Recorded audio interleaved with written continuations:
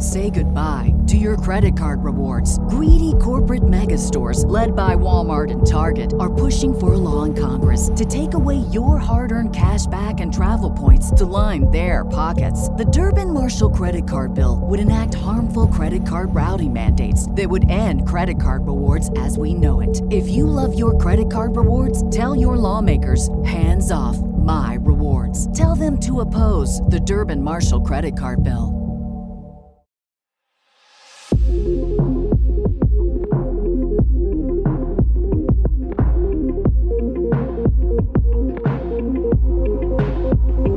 Hello, welcome back everybody to another episode of The Basement Binge, an episode that has been in the tunnel, in the process for over a year now. As is expected, Animation Hall of Fame cannot happen without being interrupted. This is Animation Hall of Fame 3. Now, we're going to get into the episode with How to Train Your Dragon. I just have to tell you guys something because I can't help but laugh at it. Every year I set out to do Animation Hall of Fame and it is interrupted and the plans fall apart because of some external source in my life that I can't control, including this year getting sick. And before this, Animation Hall of Fame is supposed to become at the beginning of the year in January and February and maybe a little bit into March.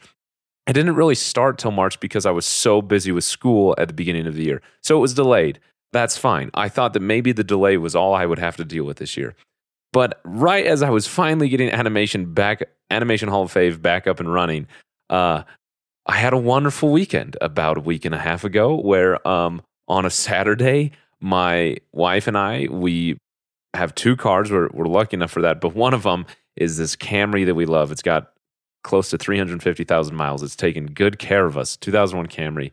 It was parked in front of someone's house, a friend of ours, and someone rear-ended it, pushed it up onto the curb about 20 feet in between two trees, smashed over some rocks. It was bad. The car was totaled. That was devastating. While it is the other driver's fault and they stuck around so we can get an insurance claim, it's a 2001 Camry with 300,000 miles on it. We're not going to get a lot back. And we are not in a position to afford a new car. So that was really, really stressful. My parents felt bad for us, so they invited us over for Sunday dinner. We drove there in our other car, still with a little bit of stress of how we were both going to get to work, now down to one car, and what we were going to do, but we were just pushing through. And we're at dinner. My dad had to leave for a meeting, and so he backed out of the driveway right into our other car within less than 24 hours. So that was how the week started. It was quite stressful. Things have been resolved. I'm all right. We got a rental car now from our car that was totaled. We were able to find and purchase a really nice car that it ended up working for the goods. So things have worked out, but that's why I have been absent, because all the time that I would have been able to invest in editing and recording episodes was invested into dealing with car insurance and getting a rental car and applying for an auto loan and purchasing a car and registration and all the things that it goes about dealing with that. So it has been a ride. I guess if I want my life to be calm, I shouldn't do Animation Hall of Fame, but I love animation, so I'm going to truck through it. Anyway, that is a long enough introduction. I just thought that was funny. I mean, it wasn't in the moment, but I can look back now and laugh, especially that it interrupted Animation Hall of Fame. So I guess that's just the way things go. Now, that story is fitting for this episode you're about to hear. This episode, How to Train Your Dragon, was recorded over a year ago in the beginning of the year of 2022 with Matt and Rob, originally to be released during that Animation Hall of Fame a year ago. That's when I ended up quitting my job. I ended up going back to school, completely made a change in my life, and that brought a screeching halt to Animation Hall of Fame. So while we recorded the episodes and reviewed them, and they were supposed to go in conjunction with Kung Fu Panda, I wasn't able to edit and record them. So they are finally here. Thank you, Matt and Rob, for your patience. I'm excited for you to hear our review of How to Train Your Dragon 1, 2, and 3 from a year ago. And then we'll get back to the recent reviews happening with some exciting things like WALL-E, another movie that Matt recommended from Matt Goes to Movie 9, some Pixar's with The Incredibles, and then I'm really excited for the new Super Mario movie coming out, and Suzumi, in addition to some other great movies we're going to be reviewing. So that's Animation Hall of Fame Volume 3. This has been a long enough introduction. Thank you for your patience. Thank you for enduring with me. Let's hope that there aren't any more interruptions for Animation Hall of Fame Volume 3, and we'll keep our fingers crossed until Volume 4 comes around. Anyway, that's enough for me. On to past Harrison, on to the episode. Welcome back, everybody, to the Basement Binge, another episode of Animation Hall of Fame, Volume 2. Continuing back with another DreamWorks, excuse me, trilogy here with Kung Fu Panda. Also had to get the always great How to Train Your Dragon. It's been a while since I've seen these, and it's been even longer since I had Matt and Rob back on the Basement Binge. So I figured that this was a fitting film to do it with. So welcome back, both Matt and Rob from Matt Goes to the Movies. I'm excited to be here. It's been a very, very long time.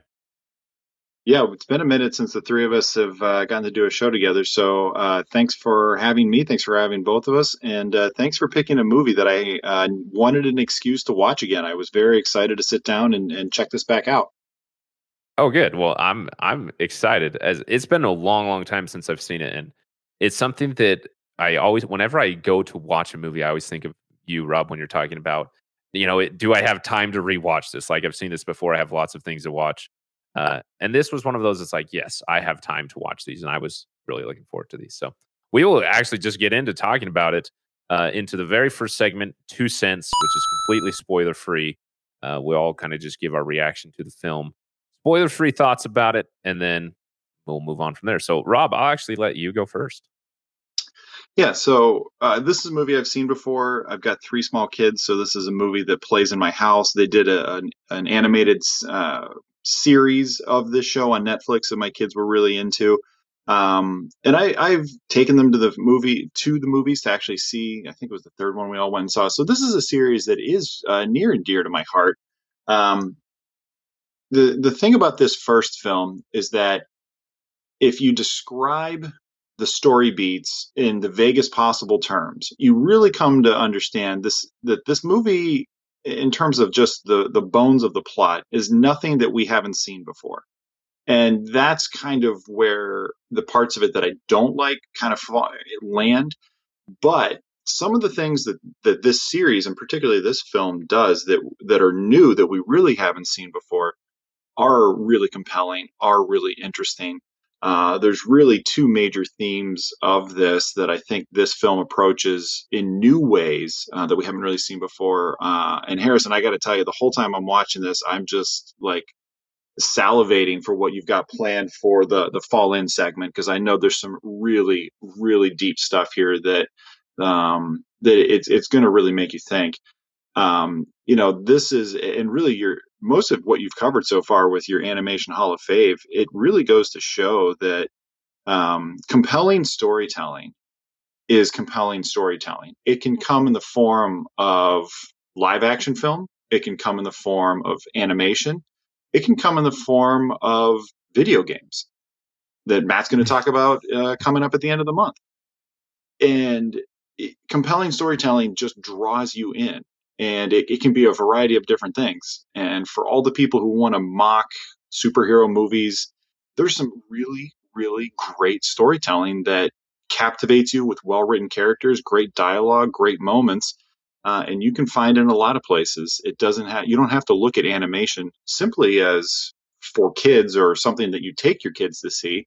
Animation can be just as captivating as anything that's done live action. And this is a great example of that. Very, very well said. Yeah, I'm really, really excited to get to Fall In, especially to hear what you have to say about it. But Matt, I'll let you go next. Yeah, I mean, this is something I have not seen in like a really, really long time. But I remember when it came out, I really, really liked it. And then I was, just kind of looking it up, doing some research on it, and it kind of blew my mind that this came out in 2010. Like, that's so long ago now. It's like not even funny, but I really share a lot of what Rob said. I think this movie is, and the trilogy as a whole, but just, talking about this movie to start things, there's so much more behind this just being a kid's movie. I think there's some really great lessons about 2 people finding each other, under weird circumstances and, not the best of circumstances. But I just think there's a lot to be dissected in a movie like this, where this is one of those kids movies where, if you have kids, like Rob said, he's got, kids, I have kids. you can go take them and they can like this for a completely different reason. But as a parent, as an adult, you can sit down and watch this movie and get like actual meaning out of this movie. And this is one of the ones that I think actually does it really well in terms of animation movies. I think this is one of the top-notch ones where it's made for all audiences because there's a lot of deep messages behind it.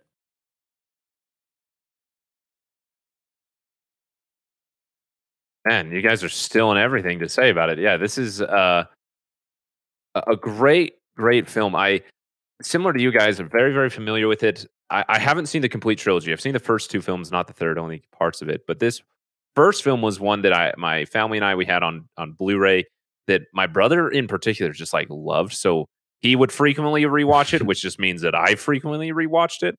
And I mean, there's nothing wrong with that. So I was just really, really familiar with it. And maybe that like excitement just kind of wore off. So it's like, oh yeah, How to Train Your Dragon. Like it's just kind of like there until a few years ago. Oh, it must be like, holy smokes, like 4-ish years ago, maybe 3. Wow, time flies. Okay, anyway, I was at a retail job, and there was a lot of just standing around and waiting. And one of the coworkers I had there, oh, my nose itches so much. Okay, sorry.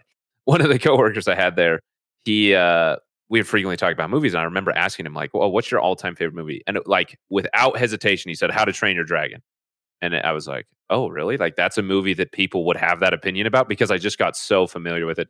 So then as animation season was coming back, I was like, you know what? This is a trilogy that I want to revisit and see, what is my memory of it and what can come back. So anyway, that aside, it is really, really so good. From an animation standpoint, visually, it's really amazing, but also just from like a character standpoint, it's definitely understandable by why this is a trilogy that people have loved, because you say what you will about the story being something that we haven't really something that we've seen before multiple times. These characters are ones that we are very, very endearing, are easy to love. So yeah, it's a great film, has very powerful music, very, very touching themes, great characters. I mean, it's a movie about dragons that makes you love dragons in a unique kind of way, totally different than something that like Game of Thrones would do or anything like that. So yeah, it's really, really fun. I'm excited to talk about it more in detail, but we will get into that after Rummage for the Rotten. So Rummage for the Rotten here is something that I haven't done in a while. I almost forgot about it. Rob had to remind me. It's something that I'll do when I have guests on the show where we will guess who is going to be the Rotten being the individual who gives it the lowest rating out of 5, because Matt and Robert from Matt Goes to the Movies, we do out of 5 reels from Matt's show. So here in this segment, we'll all take a turn guessing who we think is going to be the Rotten, who will like it the least, and then at the very end, we'll reveal our rating and who will be the Rotten. This is going to be really, really difficult to guess. Anybody have immediate guesses off the top of your head? I'm just strictly based on I think it's going to be a sliver. I feel like it's going to be Rob. I actually think it's going to be very close as well, but I think it'll be Matt. Oh man, okay. I echo exactly what Rob said. I think it is really, really going to be close, and I think that it's going to be Matt as well. But I think it's going to be close. We'll see. Yeah. So we're going to get into talking about it here. Before we do that, just brief announcement: Animation Hall of Fame Volume 2 here at the Basement Binge is almost ending. It's going to end at the end of February. And I'm giving away a movie. One of the movies I have reviewed so far in animation season since the beginning of the year, or will continue to review the rest of the year, you could win by simply leaving a review on Podchaser. Podchaser is great. Just helps support the show by leaving a completely free review. You can leave a review on each episode. You can have multiple entries. Anyway, anything you need to know for that will be linked below. Podchaser.com/thebasementbinge. First place winner gets a free movie of their choice. Second place gets a $10 movie gift card. So check that out. Additionally, I'd like to give Matt a chance to talk about his show and kind of what Rob hinted to, some of the exciting we're doing at the end of this month.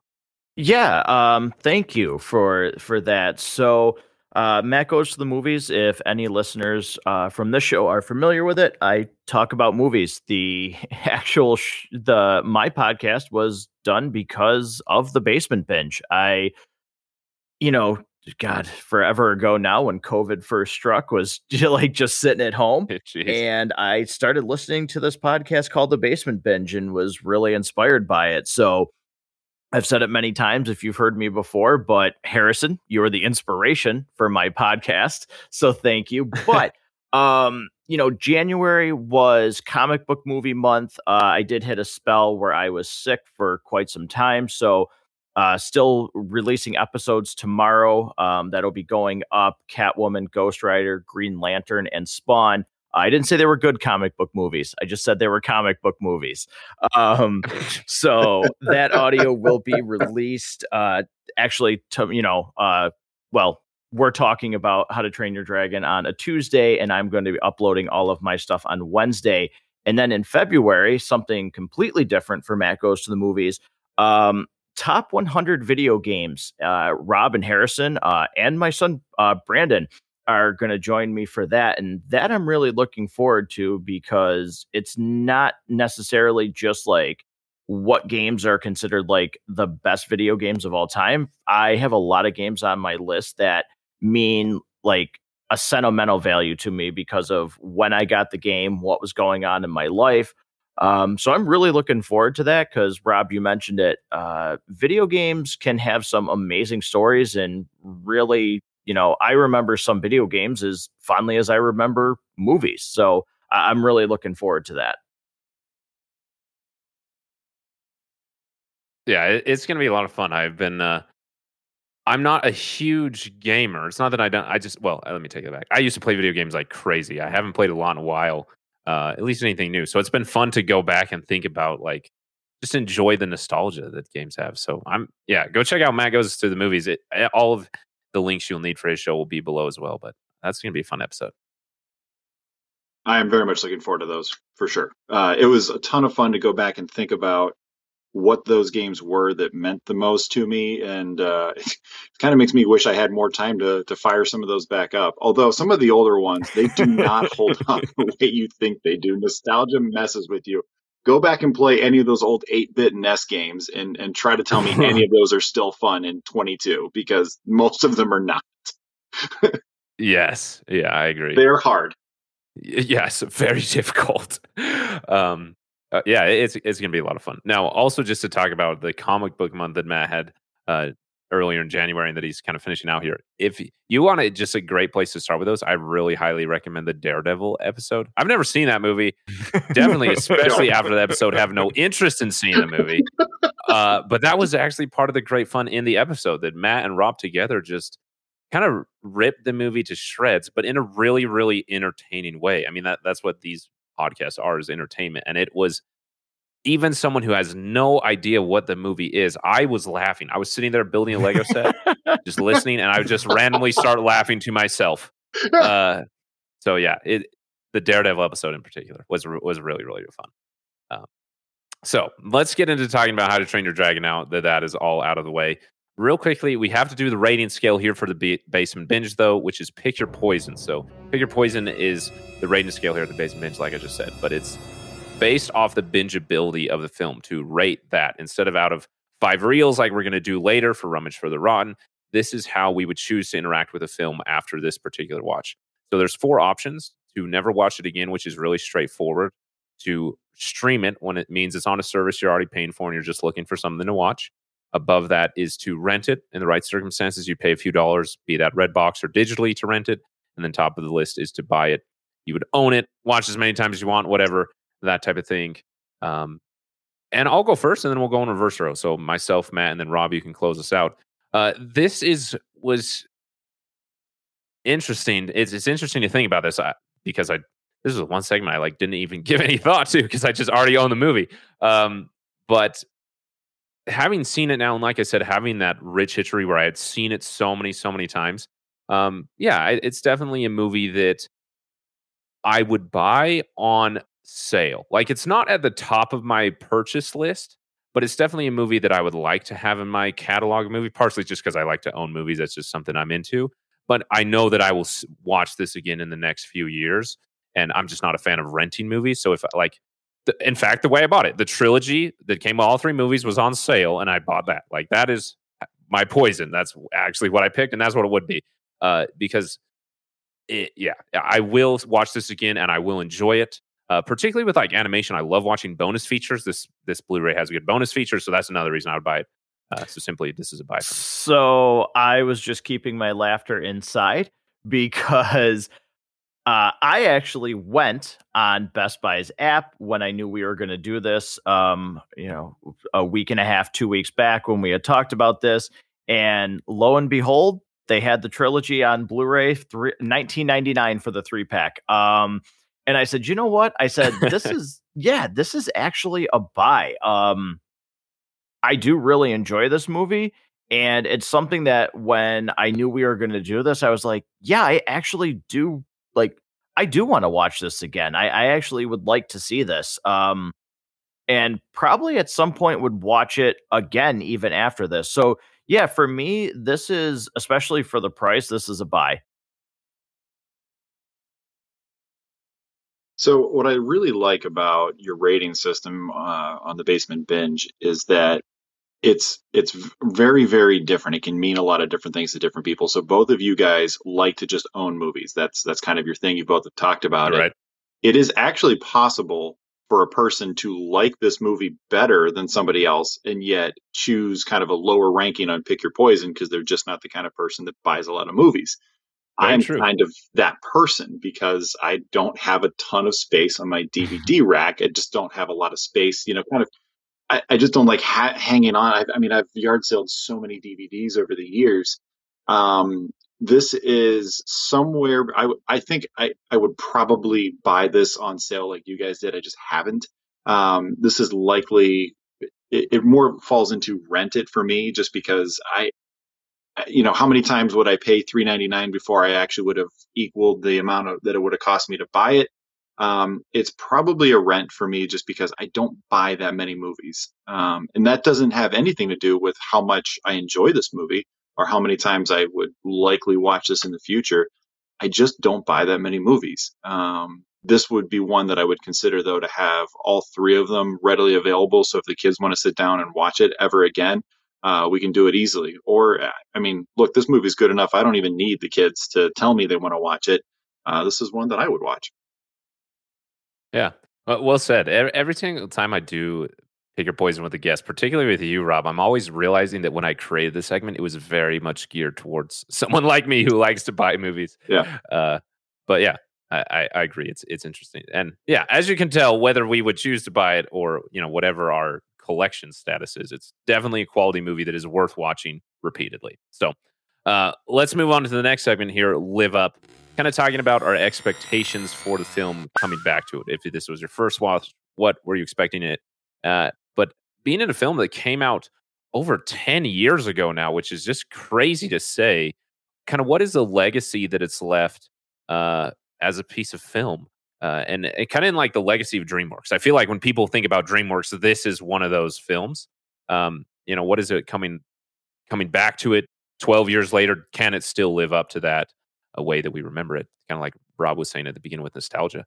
So yeah, Matt. You can go first I remember way back when this first came out, like being super intrigued by the trailer and was like, oh man, I want to see this. And I think coming back now, and I think a lot of people probably share this, just if you read about this movie, it still definitely lived up to what I had originally thought of this movie. Again, I think the animation's really good. There's really the main character is super likable.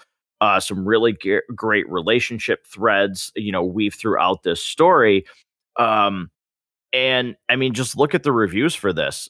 This is a movie that's really fondly thought of and has really good reviews, really good scores from critics and fans. And, as 10 years have gone by since this movie has come out, those scores and those reviews have not dipped. Like, this isn't something, Rob, you talked about it with video games, like, oh, the nostalgia doesn't hold up on them and, they're not as good as you remember. 10 years later, it's not like all of a sudden people look back at this and go, well, it really wasn't as good as we thought. Like, those reviews have stayed true, over 10 years, which is sometimes really rare. especially in this day and age, you go back and you look at some movies and you're like, oh boy, that didn't age well, or you couldn't really do that nowadays and make that movie. This is not one of those movies. So it definitely still lives up for me. Yeah, I think for this, my expectations were actually fairly high coming into this because there's a lot of it that I remembered fondly, and in some ways it met the expectations, and in other ways it kind of exceeded it. There's the first scene where Hiccup meets Toothless. I remember that really having an impact on me, and it still did. Um, but coming back to it after not seeing it in a while, there's so many things that I guess I never really paid very close attention to that really kind of made me appreciate the craft behind this movie a lot. Harrison, I just finished listening to your episode on Atlantis, and you spoke very passionately about how much passion the creators put into making that movie and how important it was to them to make something fun. And I feel like this movie shows a lot of that too. You look at things, just little things like the character designs, the creature designs of the dragons are, they didn't just throw a couple of dragons out there and they're just kind of carbon copies or reskins of each other. They're fully fledged out. There's some real thought put into these. And I'd kind of not really, I guess I just didn't remember that about this movie, and I really enjoyed it. Why do the Vikings have Scottish accents? Can I just ask that question? Why do I kind of remember that, and just, you just kind of, okay, whatever. They're fun. But top to bottom, this was another thing I didn't really remember about this movie until my rewatch. The voice cast, top to bottom, is fantastic and so well suited and just perfect for the roles that they're playing. So that really, again, exceeded my expectations. And really the one thing that also exceeded, each character's motivations really do make sense for what they're doing, why they're doing it, why they're trying to accomplish it, even though many times they want the same things, but different ways of achieving those same things. There's never a time where I feel like, something just doesn't make sense. This character's only doing that to move the plot forward. Everything kind of makes sense. It really did, in some ways, exceed my expectations. So yeah, it lived up and beyond. Yeah, I really agree with a lot of things that both of you are saying. As Matt was saying, I just looked at the reviews on this. This is currently at a 99% on Rotten Tomatoes, which is, wow. I did not know that. And I will say that it definitely lived up in a lot of the ways that I'm familiar with. Like the humor, the characters definitely lived up to what I remember. Like I said, I'm really familiar with it, particularly the character of Toothless. I think that this is something that a lot of us will say. I know that I'm not the only one on the internet who has claimed Toothless reminds me of a pet I've had. And I think that is very deliberate in the way he's designed and animated, and just the character behind it. I agree with the dragon design. Like they were meant to have a emotion towards these dragons, and it's done really, really well. But it also really exceeded my expectations in what you were talking about, Rob, kind of the emotional depth to it, that it is a very predictable story. Like, how many times have we seen the story where there's a little bit of an outcast and then he meets the thing that everybody doesn't like, and then they get along and it kind of changes it? Like, we've seen this a bunch of times. But when I forget his name, Hiccup's dad's name. What's his name? Stoic. When Stoic sees Hiccup with Toothless, but then still goes after the dragons anyway. Like I was waiting for that to happen in the movie. I knew it did, and I was kind of just like waiting for Stoic to be just like a stick in the mud. Like, come on, dude! Like, can't you just recognize that the dragons aren't that bad? But the way that character is made is a very, very believable choice for him to make, and makes the relationship between him and Hiccup that much more rich in the difficulty, but also in the catharsis of it. And it's just like a really, really well told story. Like you really just love the journey that these dragons and this little town goes on, and it's just fun to enjoy. That's the other thing. Watching it, there was just a lot of scenes where I was like, oh yeah, I remember watching this with my brother, and this is why we liked it. This is why we laughed. This is what was fun about it. And so it definitely lived up and exceeded my expectations as far as like the emotional parts of it go.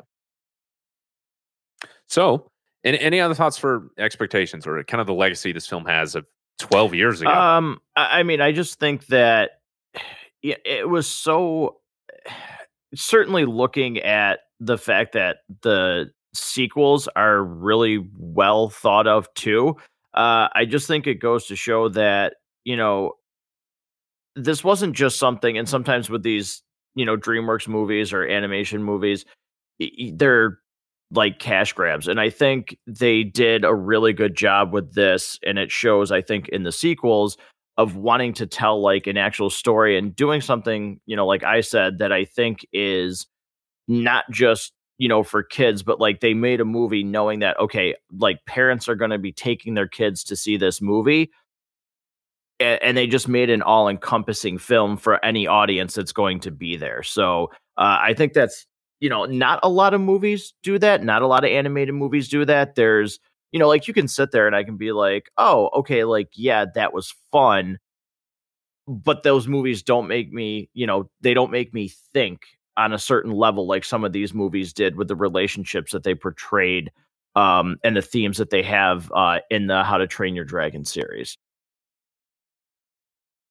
Yeah, like when you take your kids to Frozen, like as a parent, maybe you like the songs. If you're into that sort of thing, if you like the Disney musicals, you're going to be there for the songs. They're going to be there for the princesses. You're there for the songs, and you're there to laugh at Olaf.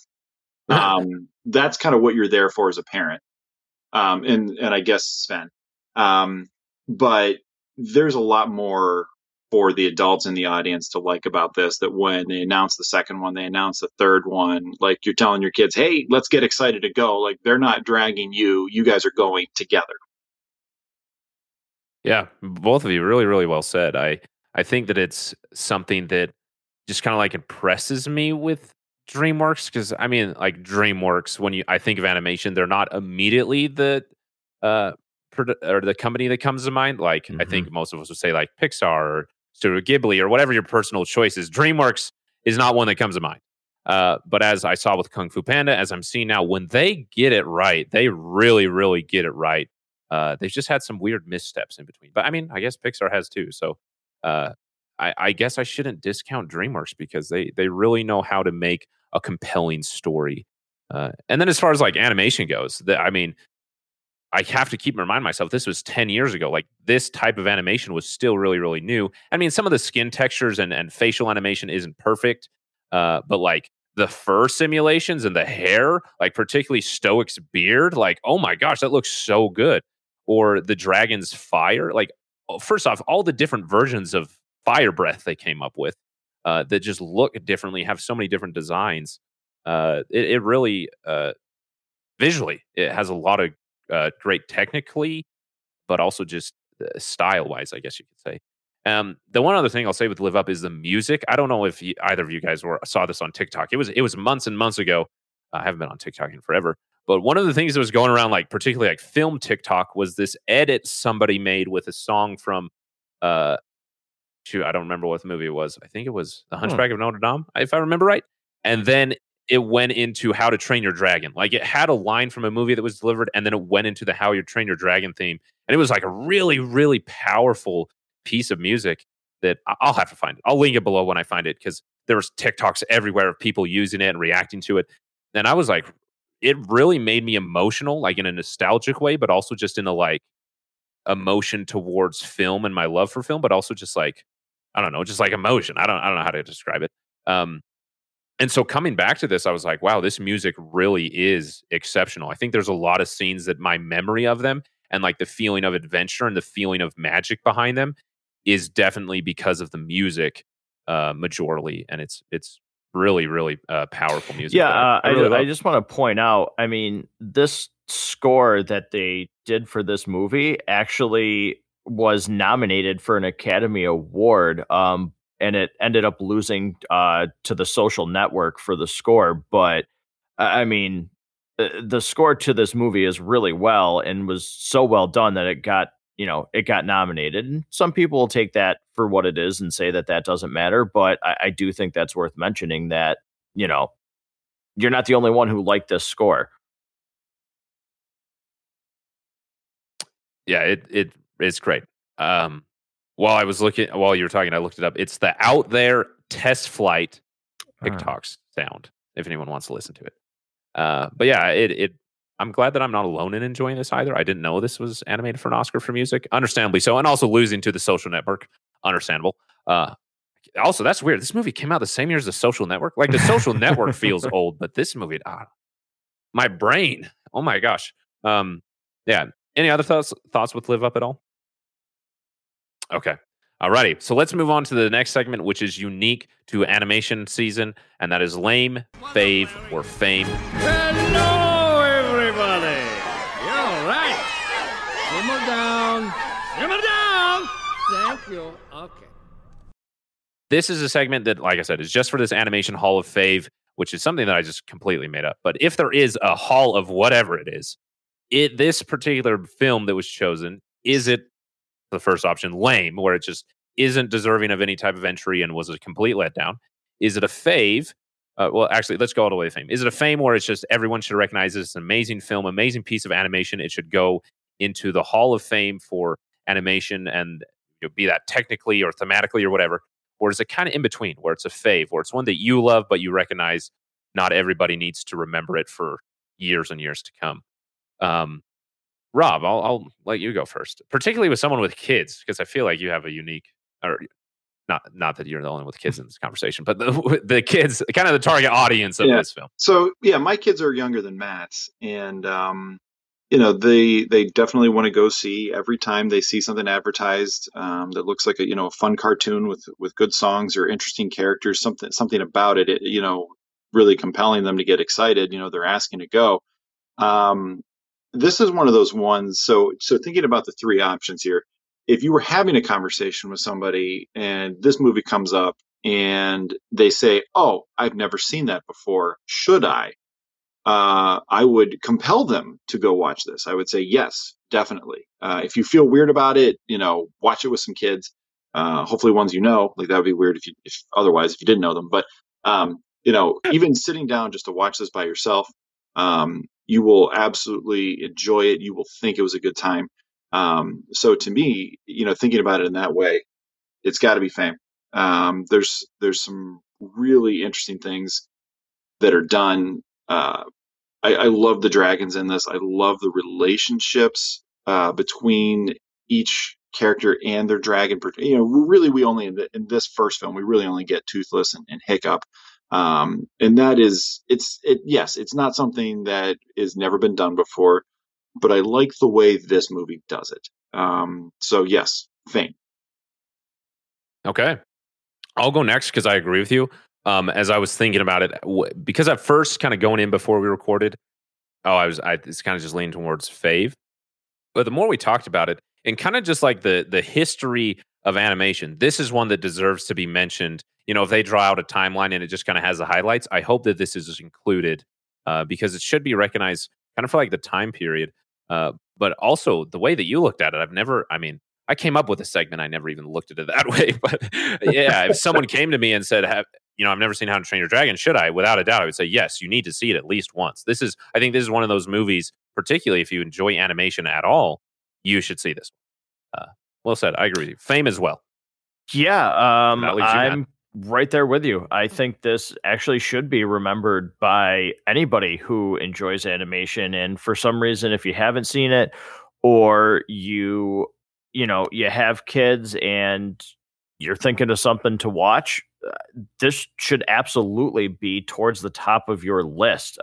It's certainly on the top of mine from really any studio that does animation. I think this movie is that good that it needs to be talked about, in the upper echelon of these kinds of movies. I agree. So Fame all around. Great entry here. So let's get on to the next segment then, unless you guys have any other thoughts. Binge points here. So this is where we're talking about kind of Easter eggs, details, trivia, hidden things in the film we like to notice, behind the scenes, production details, whatever it may be. I'll start here just kind of mentioning a production detail that I really loved is watching this film. I love the use of lighting. I love the way that sunsets were portrayed, particularly in like the dynamic range of the sunset. I don't know. I don't know that much about CG animation, but the way that they have a whole spectrum of the color yellow or spectrum of the color orange at a sunset. I really, really love the look of it for that reason. And then as the credits were rolling, it turns out that the great Roger Deakins was a visual consultant on the film. Turns out that he's Sir Roger Deakins now. He was knighted a few days ago. First cinematographer ever to get knighted. Of course, it's Roger Deakins. But yeah, I love the use of lighting in this film. And makes sense Roger Deakins was. Yeah, I think one thing that I really appreciated is, and I did originally see this movie in 3D. I've mentioned before, I was a really big fan of 3D when it was done correctly. And they did a lot of research in flight so that it would actually translate on the screen really well in 3D.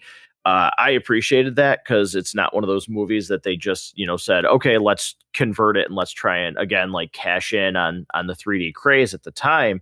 But they did a lot of work to actually make it so that the 3D in this movie actually added to it.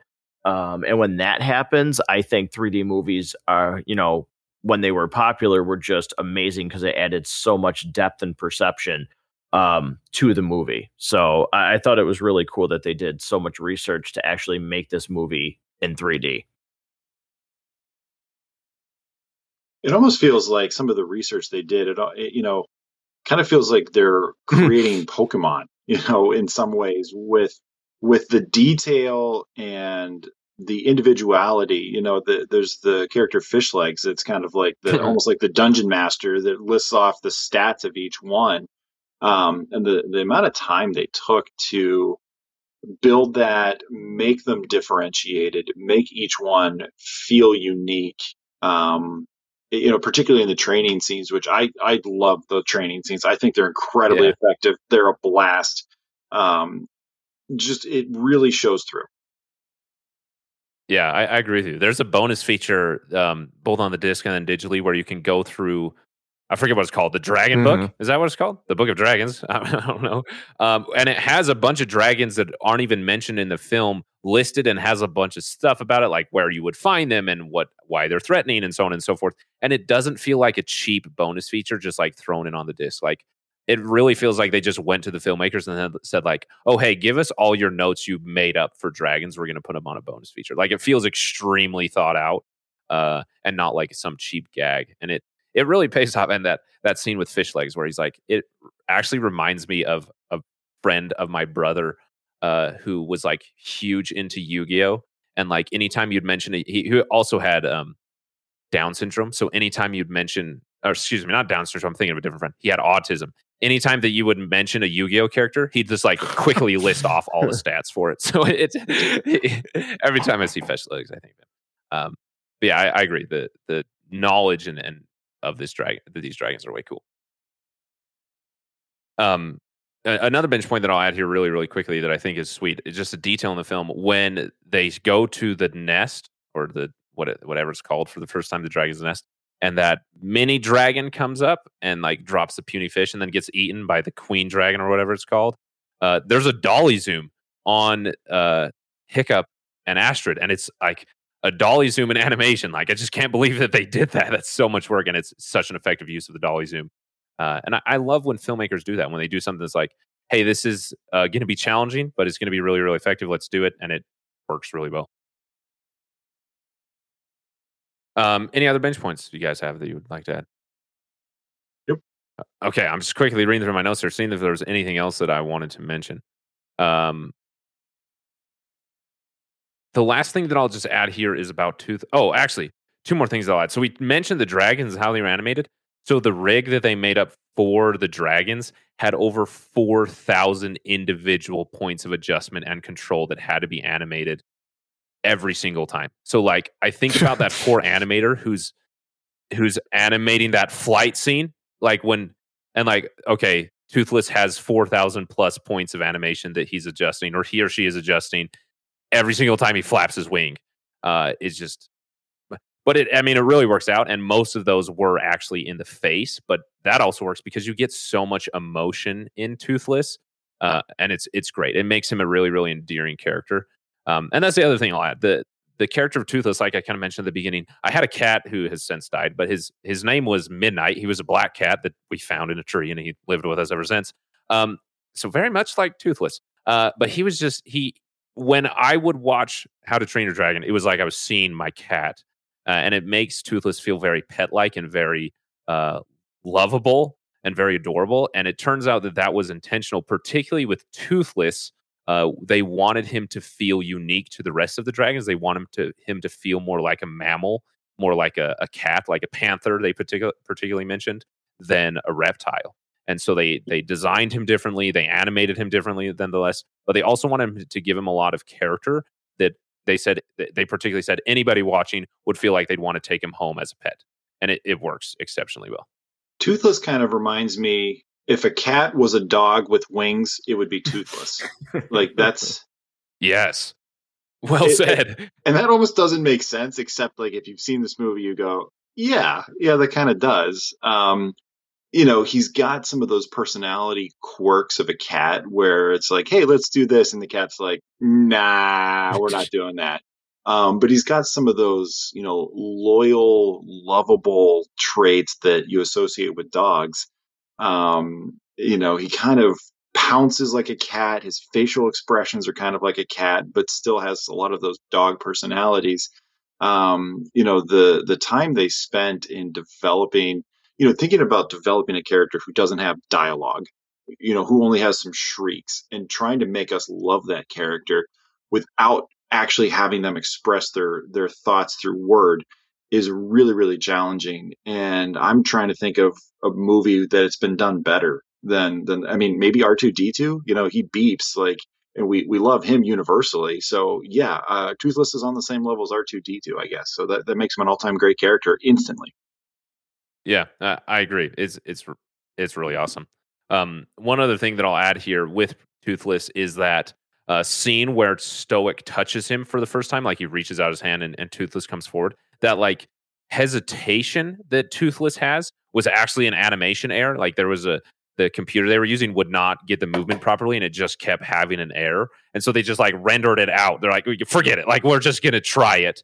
And then it wasn't that render that they did, but it gave them the idea to then have him hesitate more because it felt like it was a good character choice, which I thought was cool because it was like built out of a moment of frustration. Like this isn't working. I'll forget it. Like it's just good enough. Move on.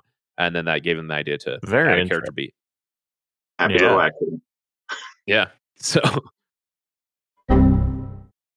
Say goodbye to your credit card rewards. Greedy corporate mega stores, led by Walmart and Target, are pushing for a law in Congress to take away your hard-earned cash back and travel points to line their pockets. The Durbin-Marshall credit card bill would enact harmful credit card routing mandates that would end credit card rewards as we know it. If you love your credit card rewards, tell your lawmakers, hands off my rewards. Tell them to oppose the Durbin-Marshall credit card bill. Everybody in your crew identifies as either Big Mac Burger, McNuggets, or McCrispy Sandwich. But you're the Filet-O-Fish Sandwich all day. That crispy fish, that savory tartar sauce, that melty cheese, that pillowy bun. Yeah, you get it. Every time. And if you love the Filet-O-Fish, right now you can catch two of the classics you love for just $6. Limited time only. Price and participation may vary. Cannot be combined with any other offer. Single item at regular price. Ba-da-ba-ba-ba. All right. Well, if there's no other bench points, we can move on to the next segment here, least and likes. This is where we'll talk about our least favorite scene and our favorite scene. And Rob, I'll let you go first with your least favorite scene. Least favorite scene for me. If I have a complaint about this movie, it's like I've said, there's some things here that we've already seen. The scene between Hiccup and his dad, where they're having the argument and Stoic is about to sail off, is just another example of things that I hate in movies, where simple, normal human communication would have probably wrapped up most of that. A lot of this movie reminds me, even something as recent as that we talked about, like Spider-Man Homecoming, where none of the adults listened to any of the kids. And if any of the adults had listened to any of the kids, most of the bad stuff probably wouldn't have happened. If these characters would have actually just stopped for 2 seconds and actually tried to speak to one another, there would have been a very different outcome. I actually think it is, Stoic's motivations still feel right, but to me, it's hard to ignore that if they just would have talked a little bit more or been willing to listen to one another a little bit more in the way that families often do, a lot of this would have been prevented. So that's my least favorite scene. Yeah, I'll go right after you because I agree. Well, I mentioned earlier that I like Stoic's motivation. Like, I like that he doesn't just immediately come around like, oh yeah, dragons are good. Like, how long has this guy lived just slaughtering dragons? I mean, that's kind of aggressive to say for a kids movie, but like this guy has lived through some horrible things. Like, he's probably lost a lot to dragons, and so there's probably a lot of resentment there, and so that like mindset is completely believable. But the way that mindset just immediately leads to like pedal to the metal, let's go kill them all is like, whoa, dude, like calm down. Like just take a second. Like your son just did something amazing that you've never seen before. Like a dragon just saved your son's life. And you're not gonna like reconsider for maybe 10 minutes. You're just gonna go straight to kill them all. Yeah, so it's a weird balance where like I appreciate the good characterization, but I don't like the writing of what they use that characterization to then go do. So yeah. Matt, do you have it's weird. I don't mean to just ride coattails, but I feel the exact same way where it's like Harrison, you just said, it's almost like he didn't see what just happened with this dragon. And I get it. Yeah, you're 100% right. He's probably seen a lot, but it does feel in an otherwise like really tight script. It feels like one of those typical things that happens where it's just stop for 5 seconds and look at what has happened around you and just listen, and things should kind of smooth themselves out. So I'd have to agree with what you guys said. Yeah. Well, we'll let you go first then on the favorite scene. Then we'll just go the other direction. So yeah, Matt, go ahead with your favorite scene. I really think that just because it establishes, it's really when Toothless and Hiccup find each other, because I think, what I like most about this movie is it's a story about you're not supposed to be okay with, you're not supposed to be okay with dragons, but when you take 2 seconds, and I feel like, this is just, you can find this in life and a lot of examples today with everything going on. You can take 2 seconds to try and get to know somebody, and what you thought is not how everything is. So I just really like when they first meet and just the bond that they start to have. Because I think, again, there's just a lot that is taken with the right context that you can apply to everyday life. So that's my favorite scene. Yeah, that is a great scene. One thing that I love about that scene is that Toothless doesn't look away. Like that stare that Toothless gives Hiccup is such great writing and great filmmaking. So yeah, really, really great scene. Rob, I'll let you go next. I got a feeling we're probably all going to have the same favorite scene too. It's hard not to choose that scene, but if just to pick something different, I want to talk about the scene that follows immediately after the scene that none of us liked from this film, where Astrid and Hiccup are having a conversation about what they need to do. And what I really appreciate about this movie, so I've said that there's things that this movie does that we've already seen before, but I'd like the things that they specifically do that we haven't seen before, that we don't see often. I like how Astrid is written. I like that the love interest for our hero is not a damsel in distress. She's a very capable, fully formed character who is not just capable, but actually significantly more capable than our hero. She's probably, of that whole class, she's probably the biggest badass out of all of them. And I really like that conversation, that dialogue, that they have in this scene, that, when you get into the second and the third films, there's seeds that are sown in this scene that really pay off later. So just not to choose the same scene that everybody's going to choose, because it is the best scene in the film. I'll mention that one as kind of my second favorite. Yeah. To comment on that as well, I love how, oh dang it, I had a great thought and I just forgot it. Hold on, give me half a second to try and remember it.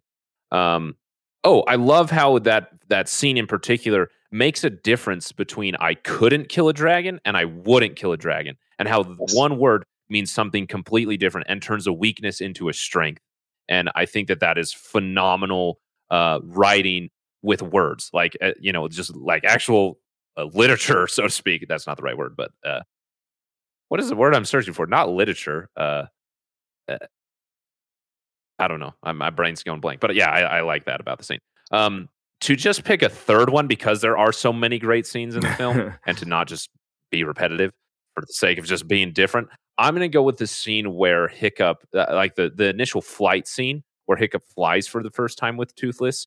Like the music that I mentioned earlier, it just captures this feeling of like freedom so well. It is such powerful music. I really, really love the music. The cinematography is phenomenal. I imagine that scene would be amazing in 3D. I've never seen it, but I imagine it would be. And the other thing that I'll add is that I like that the characterization of Hiccup, that he has the ability to make gizmos and gadgets for Toothless, isn't something that's like jammed into our head about Hiccup. Like, oh, Hiccup's a weirdo because he can build things. Like, it's just something about Hiccup. Like, it's not. We don't have 20 minutes of time where we're focused on how Hiccup can make stuff. Like, it's just something that's just there. Like, from the beginning, he just has that random catapult thing. And he just makes things. I feel like that's good characterization without like, oh, Hiccup's different because he can build things. Like, how many times have we seen that in a movie where like the son of the brute is a geek type of thing? And I like that that's not necessarily the emphasis of it. And I just like that scene. I think it's really fun the way that him and Toothless bond. The music is great, and it's just really, really fun. So I'll go with that one as maybe like a third favorite. We'll just kind of add it onto the list. Any other scenes that we just want to mention, like honorable mentions at all, that are really noteworthy? It's weird because for a movie that I like so much, I'm just having a hard point. I'm having a hard time like pinpointing like other scenes that are just like, oh, this stands out, because to me, this movie, like, it flows so well that no scene really feels like nothing ever feels like a big enough drop off, or nothing happens, not in a bad way, but nothing happens that's like, oh my God, because everything just flows so well in this movie. Like the pacing and the way that the story just naturally progresses in, its beginning, its middle, and then its climax is like, it's just perfect to me. So it makes it hard to really say, oh, this one scene's better than another, because it all just like, it flows exactly the way it should to get your emotions where they need to be. Yeah, well said. I really agree with that. I feel like I agree. It's been hard for me to pick out moments because I just feel like the film as a whole just has a great flow to it. I think a small scene that I really do enjoy, and it's something every time I've watched this movie I kind of look forward to, is when they land on the island that has the nest, and Stoic is stoically marching towards the cave entrance, and there's that big group that comes out first, and then the light kind of goes into it to reveal it's like infested with dragons. Like, Oh yeah. It's nothing but dragons, and it's just kind of like, it's that poop your pants moment that is so funny. And it's funny but not funny, because all of a sudden he realizes he's made a terrible error, but he still has I love that the way that character is written. He doesn't neglect his duty. He still does everything that he needs to try to protect the people he's brought with them, and still execute their mission. I mean, I think he recognizes they're not all leaving this island together, so they're going to try to do as much of their mission as they can accomplish. Just little moments from that particular scene I really enjoy. Yeah, great scene. Just to add a line to it, just because you said the phrase "poop your pants," Gobber, like the right hand man, the guy who has the missing arm. I love the line right before that when they're talking about how the whole mountain face is going to burst open. He's like, "And my undies. Good thing I brought extras." he has great lines. So Yeah. speaking of that, I guess we'll kind of add on here. Any favorite character that you want to mention? I think kind of obvious choices are Hiccup and Toothless. I mean, they've been mentioned plenty. So I guess besides them, is there any other character you want to mention that you particularly enjoy? I'll go first in saying I love Gobber, I feel like he's just really good humor, and that it's not like really dumb. It's not like Shrek the Third humor, if you know what I mean. It's not unnecessary. It's good slapstick, but it's also just like one of those people that's just funny. You know, like there's real people like Gobber who have jokes like that, who say funny things like that, and have that personality, and it just makes him a really just a good addition. And it also makes those training sequences that you mentioned earlier, Rob, really, really entertaining from multiple aspects. So, yeah, for either of you, any additional character or dragon that you want to mention? I'll just briefly say it, but Rob hit the nail on the head with the love interest. It's just refreshing to know that it's not the typical damsel in distress. I just really like that. Again, the way that they present almost every character in this movie, I feel everything actually makes sense. Rob, you said this too. The motivations seem, for the most part, just like crystal clear of why a character's where they're like why they are where they are in the story, why they're acting the way that they're acting. And it's just nice that it's not the typical thing that we're used to in a movie. Regardless if it's animation or live action, because that's usually the trope that you get when it comes to these things. It's hard to pick. I mean, Gobber's a ton of fun, of course. I've already mentioned how much I like Astrid. I think when you look at all of the characters in this movie, there's nobody that jumps out to me that's overwritten or underwritten. Each person who's got screen time, each person who has more than a line or more than two lines, feels like we get the appropriate amount of time with them, and we get the right amount of opportunity for them to show us who they are or who they become. But Gobber's just great, in terms of being kind of, both a mentor figure, a comedic relief figure, a right hand. He fills a lot of roles in this movie. That character could really be annoying in a lot of other ways, if he wasn't written as well and performed as well by Craig Ferguson, by the way. Shout out, for the vocal performance. Yeah, great job. I agree with you. And fun detail about Gobber, he has 14 different hand attachments throughout the entire movie, which I think is hilarious. Like, where are these? Does he just like keep them, like his cup one? Does he just keep it at the bar? Yeah, like just walk anyway. I just think it's funny. One other scene that I'll just mention, just because I would be disappointed myself as I didn't. I don't know why I like this scene so much, but that scene when Toothless takes that tree and draws in the sand, and Hiccup steps over the line. I'm not really sure what the point of the lines are, besides just establishing a relationship between Toothless and Hiccup and them just kind of bonding. But there's something about that scene that just really makes me feel a positive emotion. Just makes me feel really invested in that relationship. So just had to mention it because I'd be sad if I didn't. And the music's great in it too. So with that, unless you guys have any other favorite of something that you want to mention, we will move into Fall In, which is the last segment of the Basement Binge, except for we will also reveal Rotten after this. But Fall In is where we talk about themes, relatable messages, emotions, or as my dad always used to say, the moral of the story from the film. And Rob, I'll let you go first because you mentioned it right off the get-go. I've been waiting to get here to hear what you have to say. There's two things when you're talking about deeper messages and deeper meanings of film that pertain to things in the film or beyond the film. There's really two that immediately jump out. The first one is really the obvious one. Matt talked about it very, very well in his favorite scene, and it's really all of our favorite scenes. The way that scene is executed, and it's so powerful when you have two characters who are sworn enemies, and they have reason to be sworn enemies. The dragons have been hunted, and the humans have been killed by dragons. And I actually just real quick want to say I think this movie does a phenomenal job of setting the stakes without necessarily having to veer off into anything that would scare kids. Like, I think that's really, really well done here.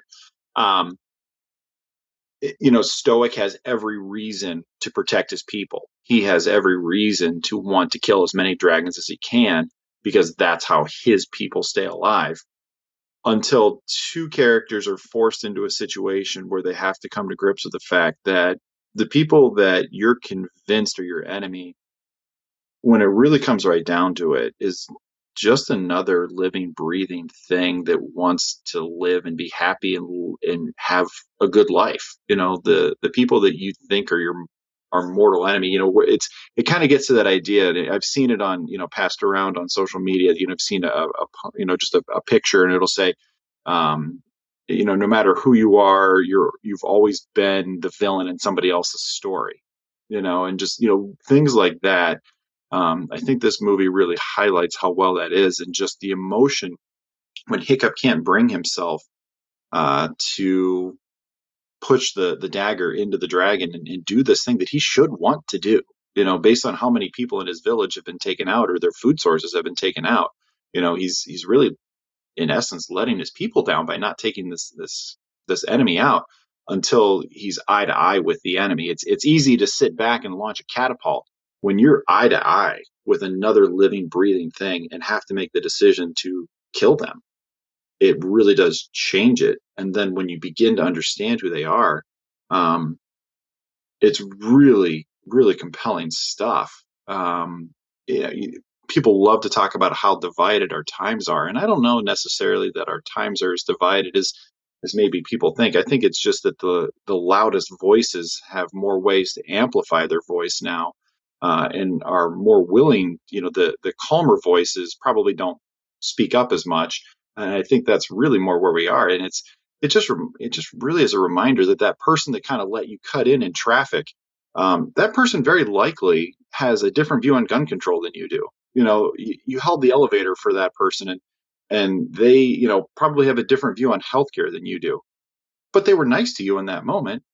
They might vote differently than you do. But at the end of the day, they all want to get home to their family. They all want to put a meal on the table for their family and a roof over their heads and be happy. And that's kind of what everybody's searching for. It's very interesting when you look at that's probably the single biggest theme from this movie that really stood out to me.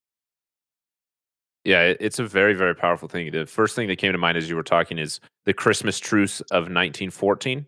Yes. If you guys don't know what it is, during World War I, Christmas Day, the German and British forces, in essence, just kind of stopped fighting, and soldiers came together in kind of good gestures of goodwill, even though they were enemies. And then they went back to war. But I mean, there's so many things about that interaction that just confuses me. But that's a really, really powerful thing that is something that through history we know we are able to do. To put aside their differences and have gestures of goodwill towards one another, which, I mean, war is a totally different thing than this interaction between Hiccup and Toothless. But I think that is a great theme to pull away from it. I was particularly leaning more towards the films of like Hiccup accepting himself, like the lines where people tell him to stop being himself, and he's like, "Oh, you just gestured to all of me."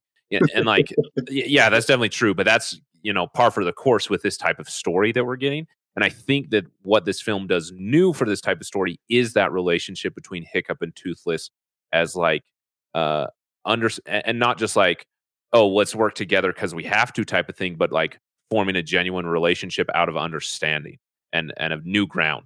And I think it's a great theme. Yeah, really good.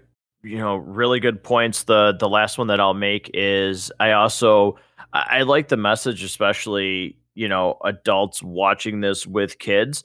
They're not going to be kids forever. You got to let them find their own path. You have to let them, do their own thing. And I think, it starts in this movie and certainly gets more relevant as this series goes on. But, it's something rewatching it that, and my kids are grown now. I mean, for the most part, a 20-year-old and a 14-year-old, it's, one of them's long past the time where I really tell them what to do. But I think I think this movie actually really starts a really good message about, there is a time when you just you don't stop being a parent, but you have to let them start becoming an adult, so to speak.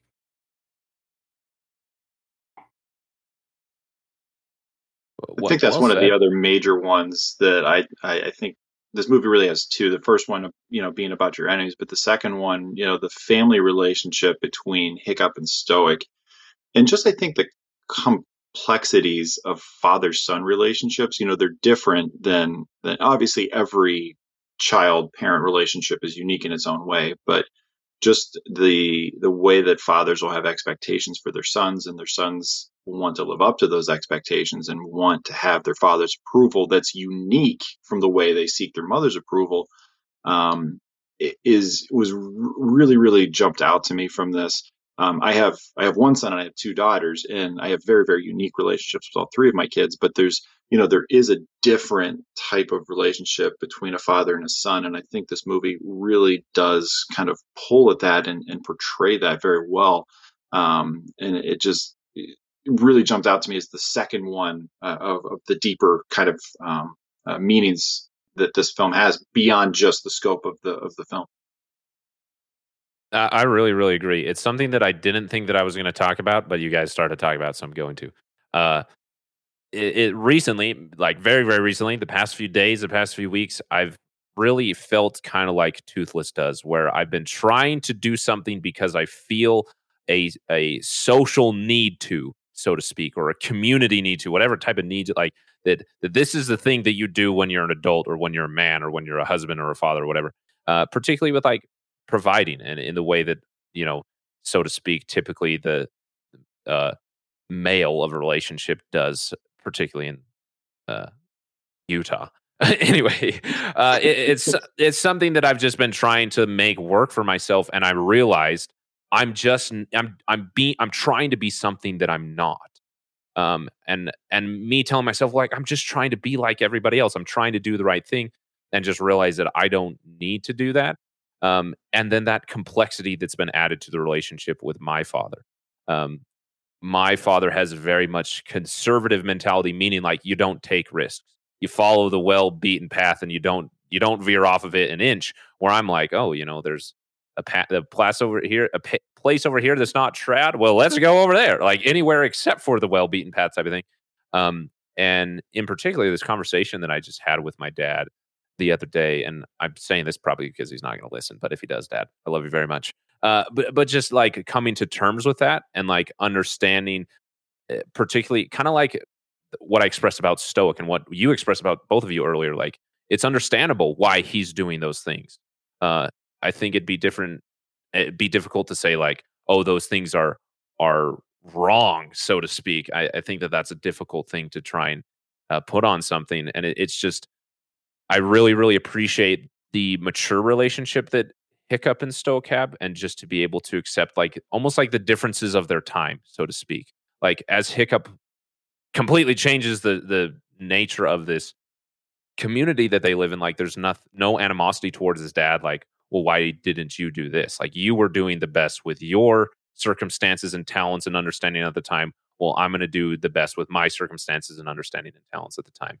And I don't have kids, so I'm in a different father-son relationship than the two of you are right now, and it's something that I do appreciate as I get older and start to understand that a little more, and try to be like Hiccup and stop trying to be something that I'm not. So I appreciate you mentioning it. It's almost like just cathartic to say that, like even though that was very, very vague and generic and not super specific, it's just like, oh, like I can like just have it be out there, so to speak. So. Yeah. Any other themes or messages you guys want to mention at all? One of the other things I really like, and I guess it's somewhat of a theme, but more of just something I appreciate about this film as well as really the whole series. There's real consequences in this film. In this film universe, there are consequences. There are bad things that happen. It's not just we defeated the bad guy. Everybody lives happily ever after. Hiccup loses his leg. There's other consequences that happen in other films later on, the second and third film. And I sort of like that they kind of go there. Because not very. How often does it all just end happily ever after? Yes, they came together. They have this new understanding. They have this incredible new relationship with their former enemy that actually turns out to be beneficial for everybody.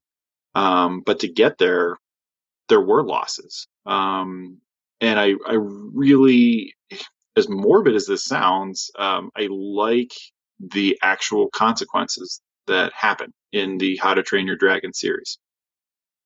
I agree with you. It's something that, as I was kind of doing the research of it, the filmmakers are really, really hesitant, like particularly with it being a kids movie, they were hesitant to put in. So all the test audiences preferred it, and without asking them, all the parents in the test audience told the filmmakers, "Do not change the ending. We like Mm, that Hiccup loses his leg." Like it wasn't something that they asked, "Hey, should we change or not?" They, out of their own will, went and told them, "Do not change this," which I thought was cool.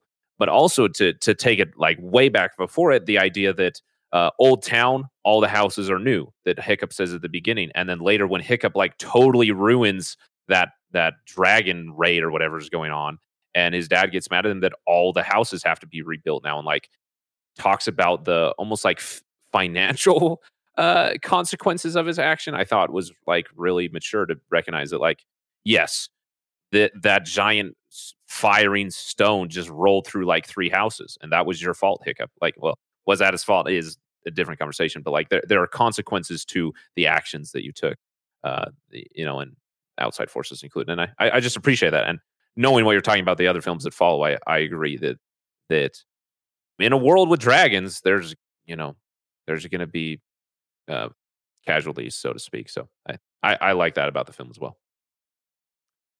So the one other thing that I'll just add on here really, really quickly is the bond just that I love going back to the relationship between Hiccup and Toothless is the opportunity of a relationship that can be formed in moments of trial or moments of weakness, so to speak. Like Toothless never would have made a relationship with Hiccup if he didn't lose his tail flap, whatever it's called. Hiccup never would have shot down Toothless if he didn't feel like such an outcast. Like he felt like he had to prove himself. Like it was a moment of weakness, a moment of insecurity that led him to do something.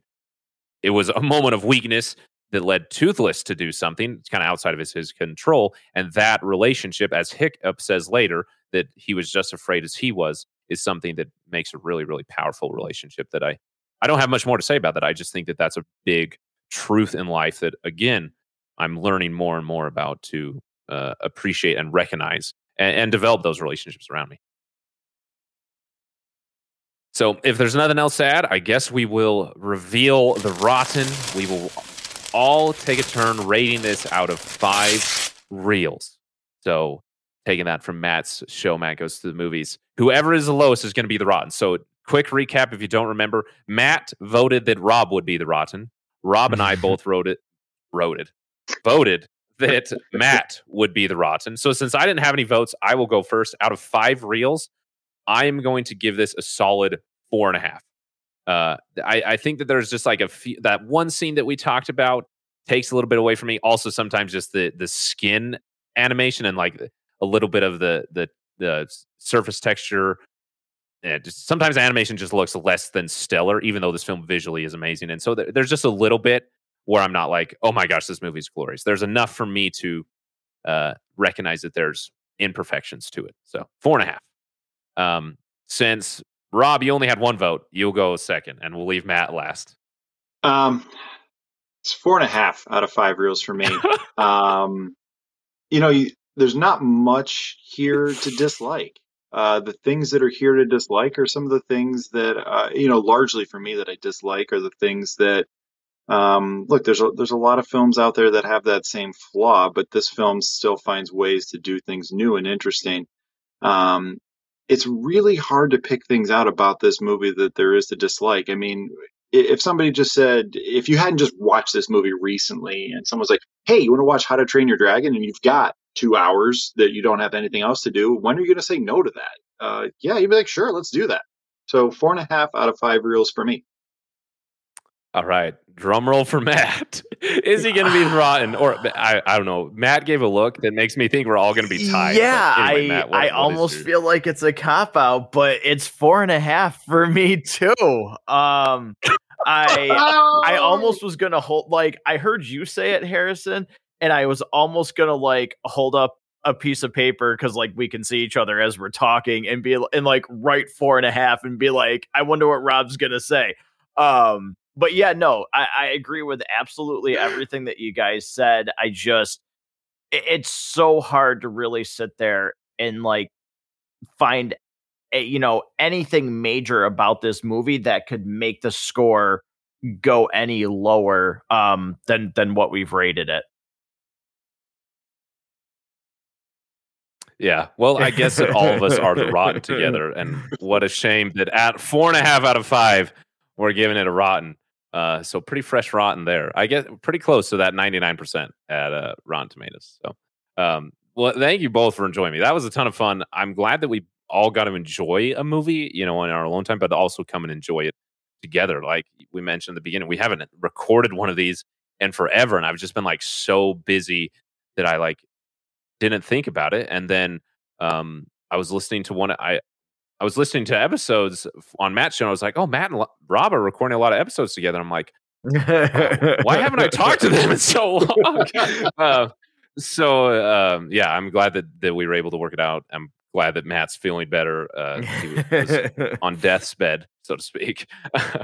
One more time, Matt, I'll let you talk about Matt Goes to Movies you like. Yeah, no, thanks. Floor's yours. Like I kind of stated before, podcast about movies. Really excited to do this video game update and talk about those because video games have certainly played a pretty big part in my life, especially when I was younger. So it'll be really interesting to do those. Harrison, I will say, I would really, really love if you are at any point going to talk about the Transformers movies. At some point, I would love to be on one of those episodes, because oh boy, oh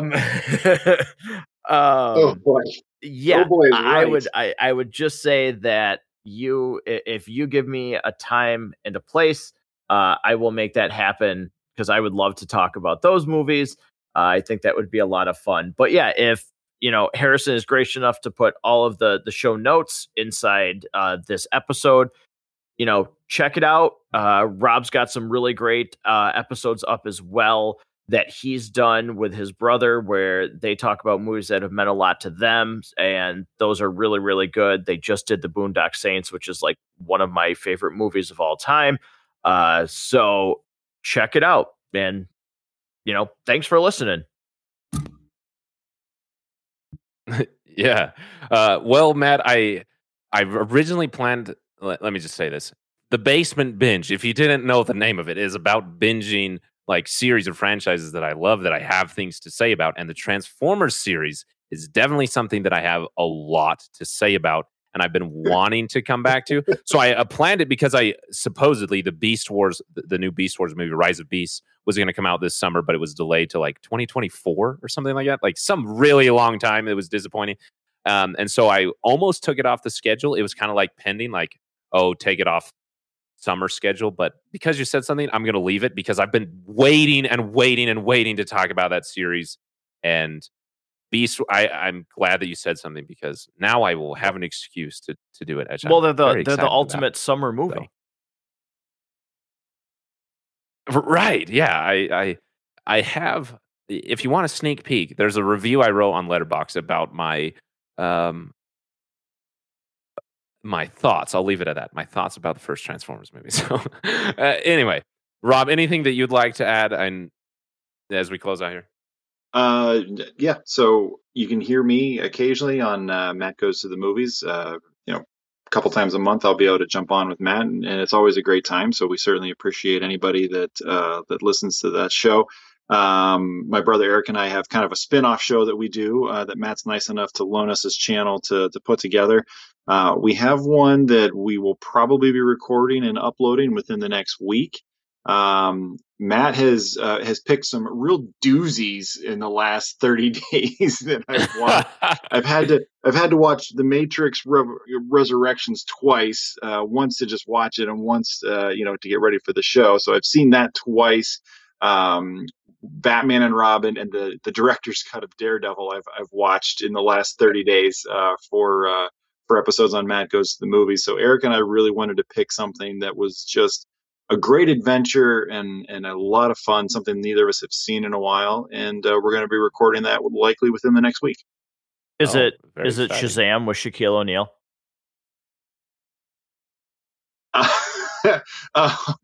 It is not. I will give that as a hint. It is. If you were thinking that it was Shazam, it will not be Shazam. I hate to disappoint you. Oh, I'm sure the crowds that are going out there, the disappointment is raging. I also just have to add that I think it's hilarious that for Daredevil, you had to go with the director's cut. What is it, like an extra 30 minutes you endured? Yeah, about when all's said and done, it's about an extra 30 minutes. And yeah, it's something. It's It had nothing. It produced a very, very quality episode that I genuinely, it's one of those episodes. Again, a conversation I had with my dad.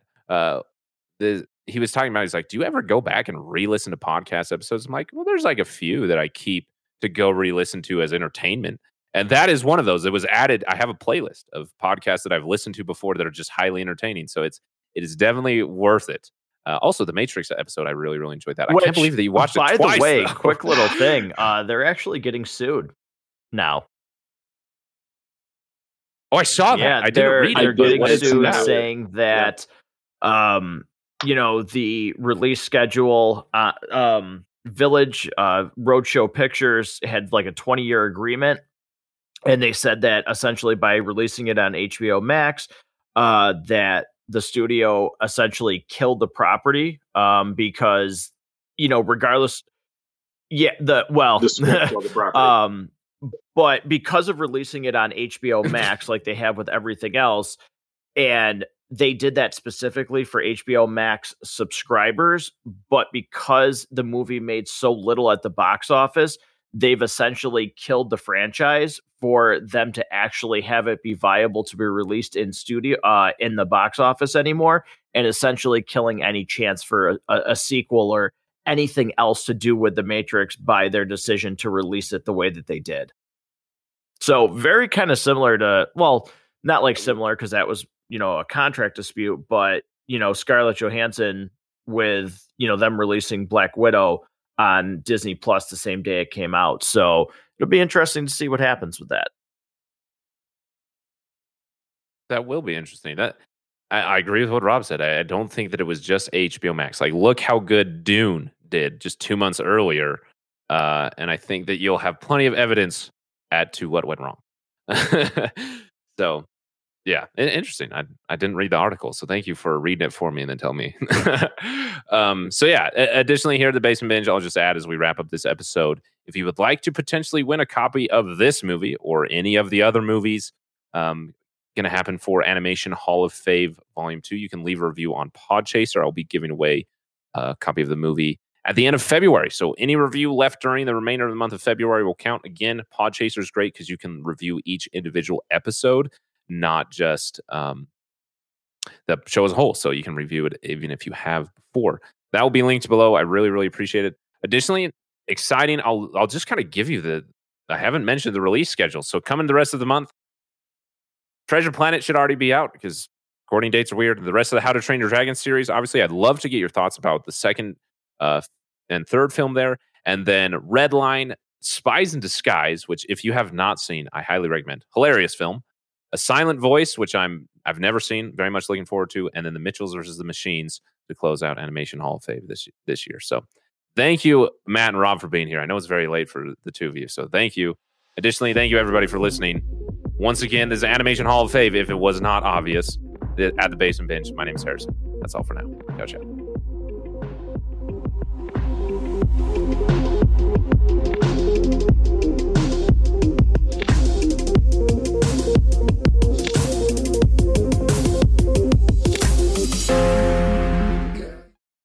say goodbye to your credit card rewards. Greedy corporate mega stores, led by Walmart and Target, are pushing for a law in Congress to take away your hard-earned cash back and travel points to line their pockets. The Durbin-Marshall credit card bill would enact harmful credit card routing mandates that would end credit card rewards as we know it. If you love your credit card rewards, tell your lawmakers, hands off my rewards. Tell them to oppose the Durbin-Marshall credit card bill.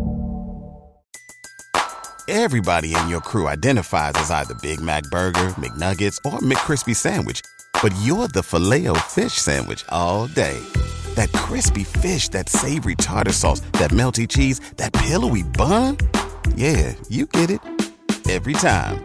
And if you love the Filet-O-Fish, right now you can catch 2 of the classics you love for just $6. Limited time only. Price and participation may vary. Cannot be combined with any other offer. Single item at regular price. Ba-da-ba-ba-ba.